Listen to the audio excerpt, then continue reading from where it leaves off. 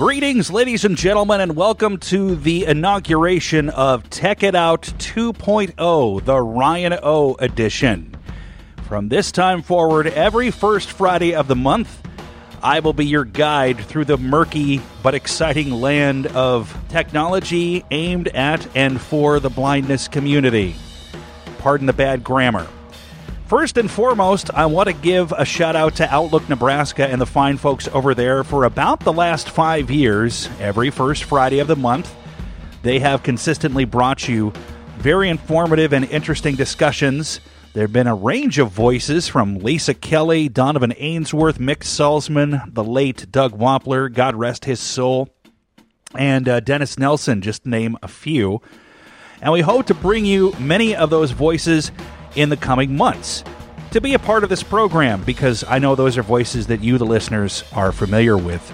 Also, I want to give a friendly shout out and thank you to John and Rita Klingman, who I know are listening. They missed the Friday, February edition of Tech It Out.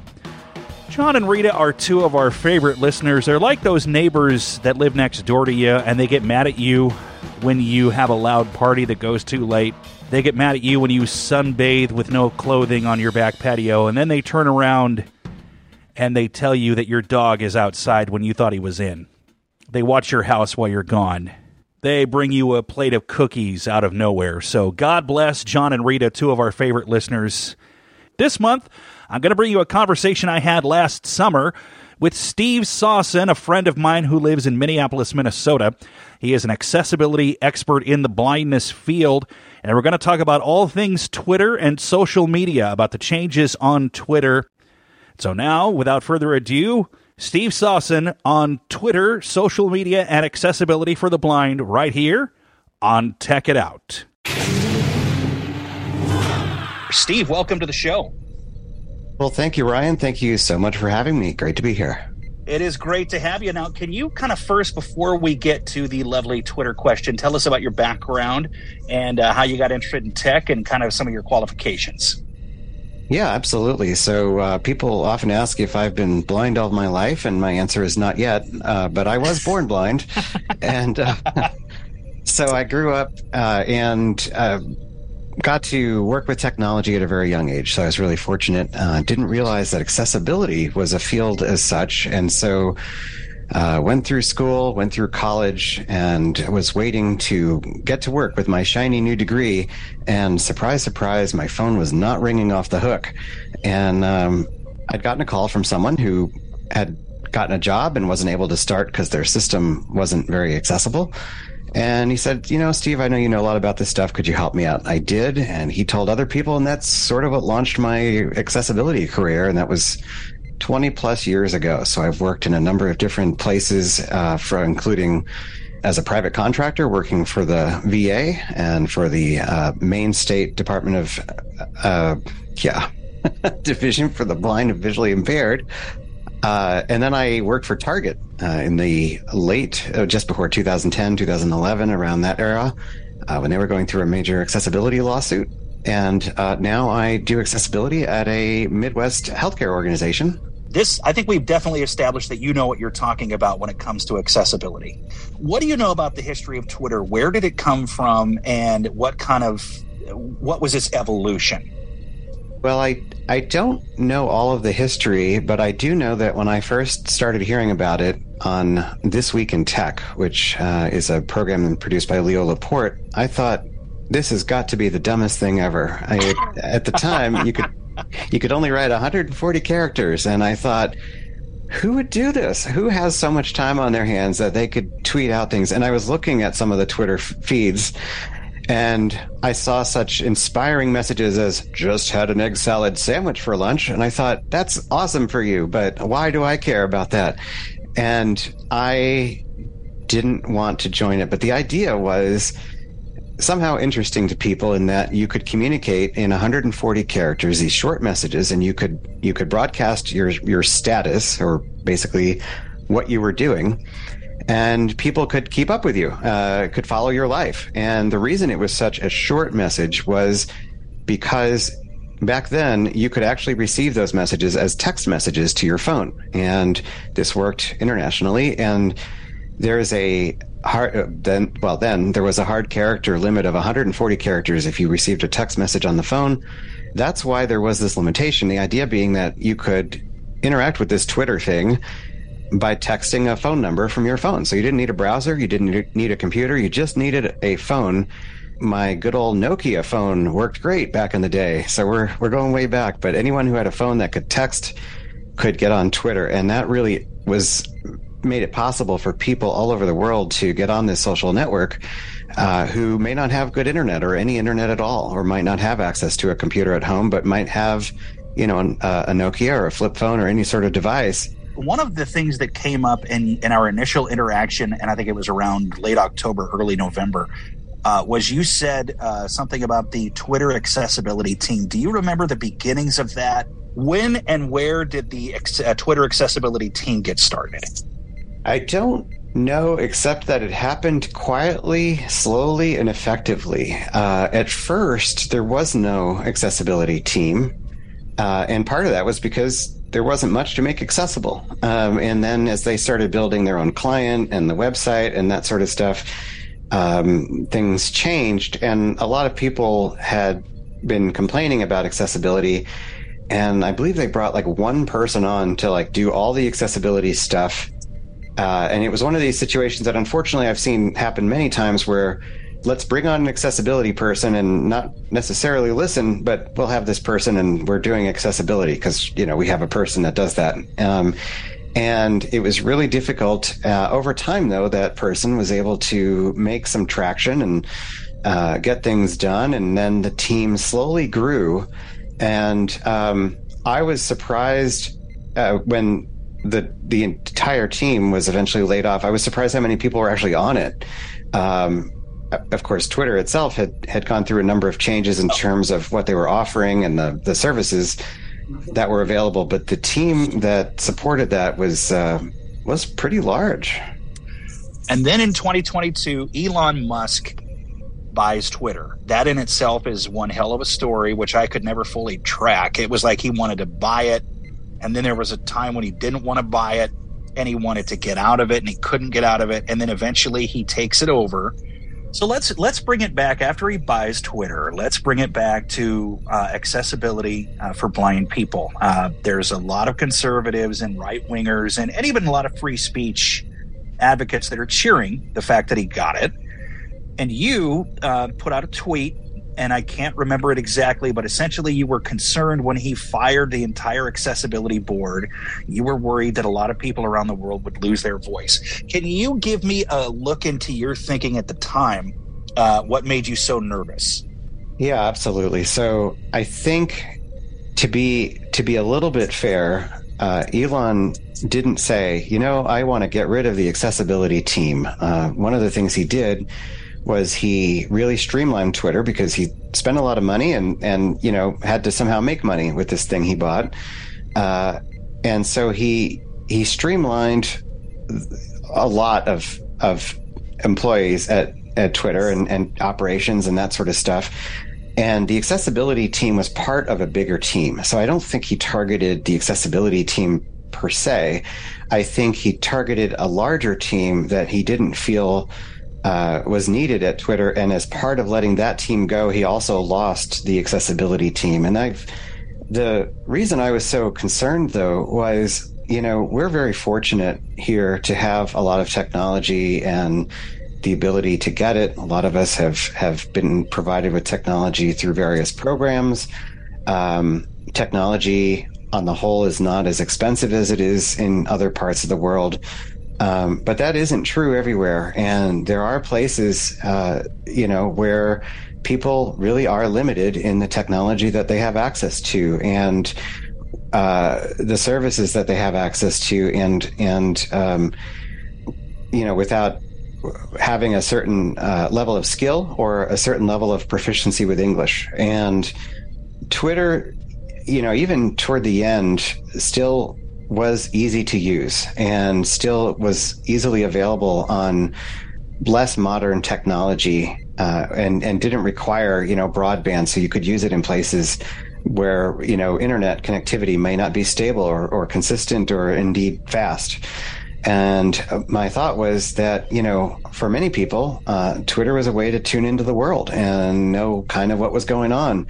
And that could potentially be lost if it became inaccessible, that would be cut off, not intentionally, but if all of a sudden the timeline wouldn't read anymore, it would be really hard to follow people and understand what's going on. And I think a lot of people had become dependent to a degree on Twitter, both to receive information and also to send information out. And my concern was that could easily disappear, not intentionally, but unintentionally, because there was no one there to say, hey, wait a minute, if we do this bad thing is going to happen.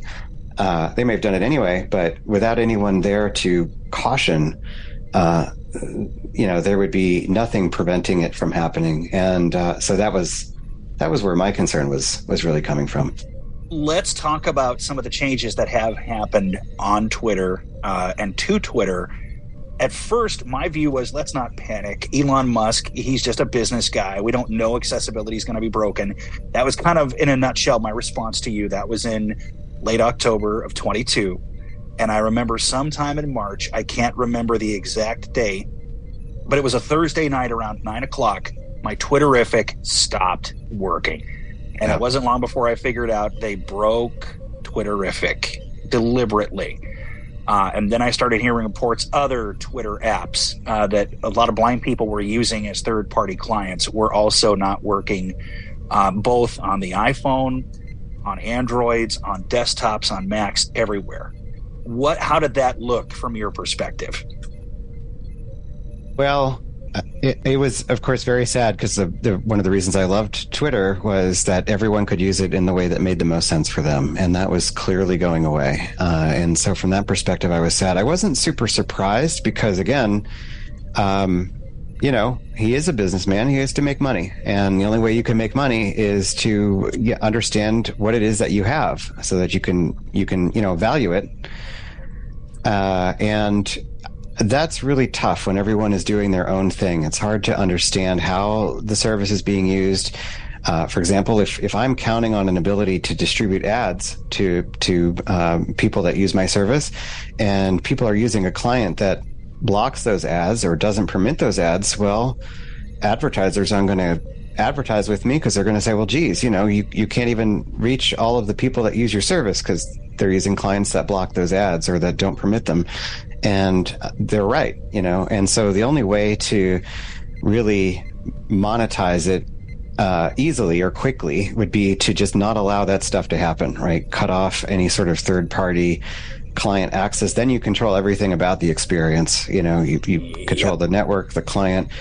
I think longer term, there's other ways to deal with it, but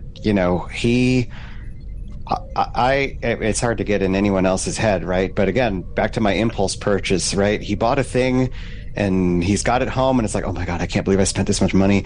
I could see him wanting to turn this thing profitable as soon as possible, given how much he paid for it. And I would love to think that, gosh, if I was ever in his shoes and had done this, I would have approached it a different way. But I don't know, because trying to monetize something like Twitter is a longer term prospect, and it would really take a lot of time and work to make that happen. And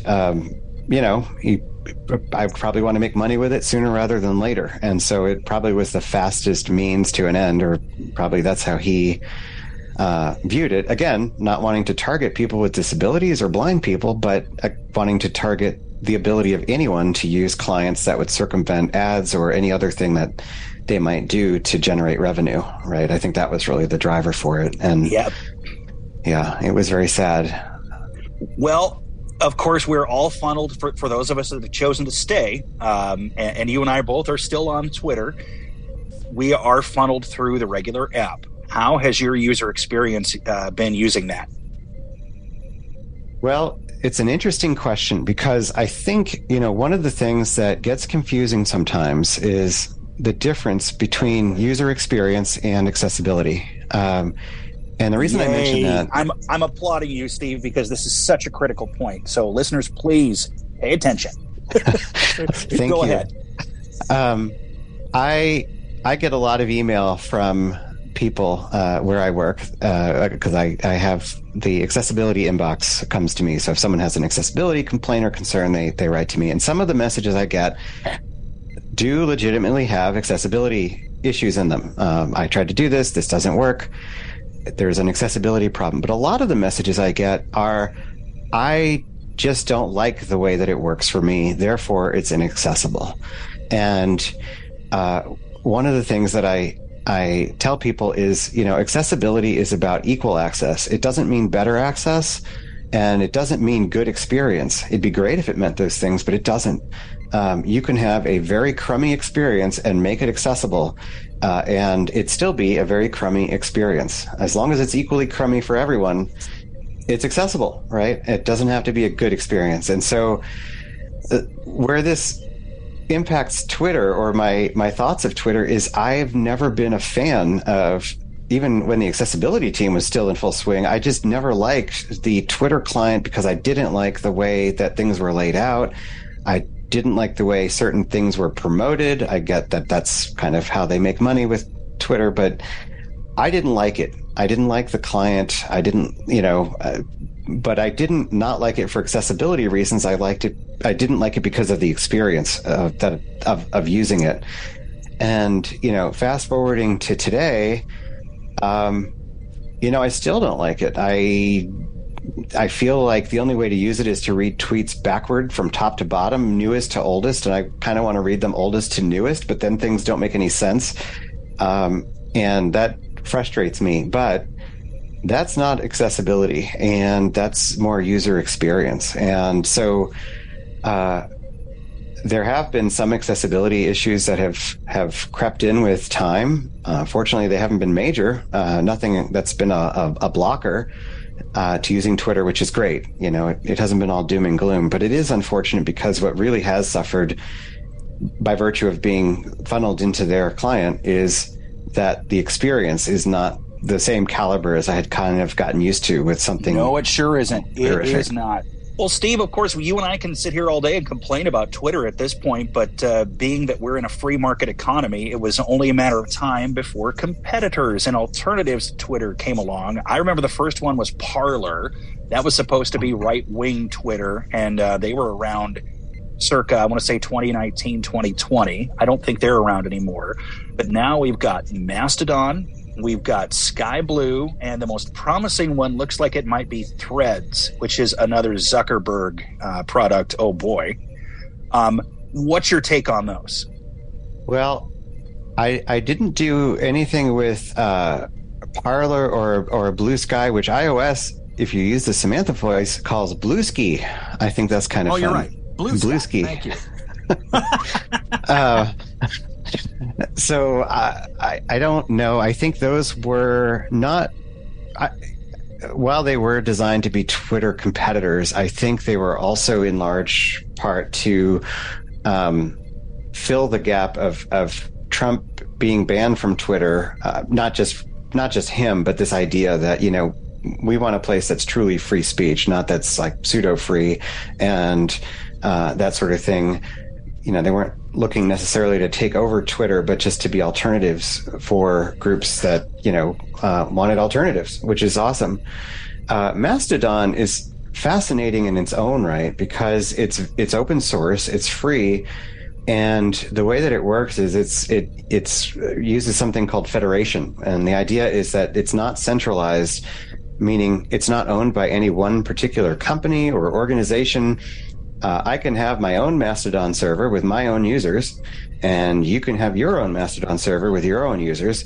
And because of the magic of federation, our two servers can talk to each other. And so my users can talk to your users. And so I signed up a while ago, and the only people using Mastodon were people who were talking about Mastodon. It was like, hey, this is a great concept. Yeah, it's a great concept. So it was like this weird echo chamber. And so when everything started happening with Twitter, suddenly people started discovering Mastodon, and it really was challenging at first because there were a lot of different servers that were hosted by people, some of them in their basements and other places. And suddenly they were getting overwhelmed by all of these people coming from Twitter. And it took a little while for things to settle down. But the neat thing about Mastodon, and more so than Mastodon, is this whole, what they're calling the Fediverse, of which Mastodon is a part, is this idea that let's find a way to communicate without having a central hub or a central ownership of it. And the closest sort of thing to what Federation is email, really. I mean, I can have an account on Gmail, and you might have an account on iCloud.com, and we can still email each other, even though I'm using Gmail and you're using something else.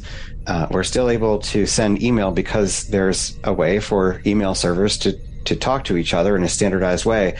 And that's really what the Fediverse and Federation is all about. It's this idea that, I can have my social network. Maybe it's called Mastodon. Maybe it's called something else. And it can communicate with users who are using an entirely different social network. Very difficult to monetize something like that, but very powerful in that if one of them goes away, or if one of them decides to enact some sort of rules that people don't like, the whole thing doesn't just end. People can migrate to another one. And so it's very open, and Mastodon is probably the largest one in that space. There's a bunch of others as well that exist. And I think conceptually it's really cool. It's a little bit confusing, I think, for people coming directly from Twitter, but the concept, like I say, is very much like email. And it's neat to see it take off. Enter stage right, Mark Zuckerberg with Threads. And I find Threads fascinating because while it is owned by Meta, they are promising to federate it in an upcoming version. Hopefully they deliver on that promise, but the idea is they want to own it, but they also want to open it up so that it can communicate with other social networks, be that Mastodon or other networks on the Fediverse. And if they do that, that could be extremely powerful. Threads got 50 million users overnight, not because 50 million people signed up, but because in order to use Threads, all you have to do is have an existing Instagram account. So, for example, when I signed into it, I used my Instagram account that I haven't used in probably 4 or 5 years. I don't even remember when I set my Instagram account up, but if you have one, you can log into Threads without doing anything else. So what Zuckerberg brings to the table with Threads is not just a new social network, but he also has the user base. They're already signed up. Anyone who has an Instagram account or has ever had one is already on Threads. And so the 50 million people overnight thing is fascinating, but a lot of those people were already there by virtue of having an Instagram account. And that's hugely powerful because most businesses have to find their customers and their users. He showed up with them. And so that's fascinating to me. And if they really do federate it, I kind of think of it as like maybe the more modern version of AOL. I don't know if anyone remembers way back when AOL. Oh yeah. It was a service that was easy to use. People loved it, but it didn't lock you in. I mean, you had the AOL services and whatever, but you could email people outside of AOL, and you could jump on AOL's instant messaging chat rooms and talk to people outside of AOL. So it was this idea that, let's create a good experience for people that want to pay us, and yet open it up so that we're not keeping people stuck here. They can communicate and interact with people outside of our sphere. And I could see this Threads being sort of a similar thing where Meta owns it, monetizes it, which doesn't mean they're going to charge users. It means more that, maybe through advertising or something, do things the way they want to do them, but not restrict people from being able to communicate to and from the network, to other federated networks, whether it's Mastodon or Friendly or any of the other networks that are out there. And it's sort of full circle back to AOL again in terms of how that kind of worked, which is really interesting. So it'll be interesting to see what happens with Threads. How are Mastodon and Threads from an accessibility standpoint? If the National Federation of the Blind is posting the bulk of their convention stuff on Mastodon, I have to assume that it's pretty friendly to blind people. Well, Mastodon is since it's open source and nobody owns it. The nice thing about it is we're kind of where we were in those early days of Twitter, where anybody who wants to can make a client for it. So the official Mastodon client works pretty well, and the website is pretty accessible. But there are lots of Mastodon clients out there, some of them made by the same people that made the Twitter clients, which is awesome. We don't have the Twitterific folks have not made a Mastodon client. But for anyone who's used the client called Spring on Twitter, which was a very accessible Twitter client, that developer has created a Mastodon client called Mona, M-O-N-A, which is also very accessible. So what Mastodon brings back to the table is this idea that people can build clients and use Mastodon in the way that makes sense to them. So Mastodon's webpage is pretty accessible, but what makes it very appealing is that you have a choice of clients you can use, and accessibility sort of ranges the gambit in terms of how accessible those clients are, but there's lots of them and more being developed every day. So we're seeing a lot of clients that have gone by the wayside with Twitter coming back in Mastodon, and a lot of new ones being developed, many of which have accessibility built in, which is awesome because it makes, again, for an awesome accessible experience. How about Threads? How's that look? The deal with Threads is you have to use the Threads client. That's it. If you don't want to use the Threads client, you can't use Threads. I don't know if they're going to open that up and allow third-party developers to develop clients for it or not. I hope that they do, but right now you have to use the Threads client. It's not terrible, which is hardly a raving review. The thing I find frustrating is that, for example, you cannot add alt text to images. So if you want to add descriptive text to an image, you can't do that. Yeah, that's not good. That's not good, and it's frustrating because Facebook, you can. So you'd think Meta would know this because they are already doing it with other things that they have, but not on Threads, at least not yet. So I don't know where accessibility is in terms of how much support or love it's getting right now. There's some other issues too. Some of the buttons aren't labeled, so you tap it and you just hear button, and then you have to sort of press it and hope for the best and figure out what it does. There's not a lot of those, but there's a few, more than there should be if someone was actively testing it before it was released. So I've been more disappointed in the past with clients where it's mainly inaccessible. Threads doesn't fall into that category, but there definitely is room for improvement.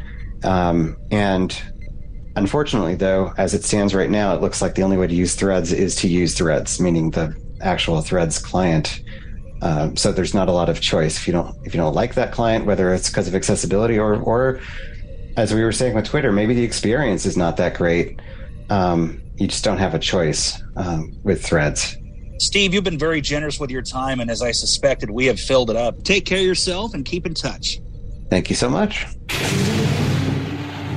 And thank you so much, Steve Sawson, for making yourself available last summer to talk about Twitter, social media, and all things accessibility.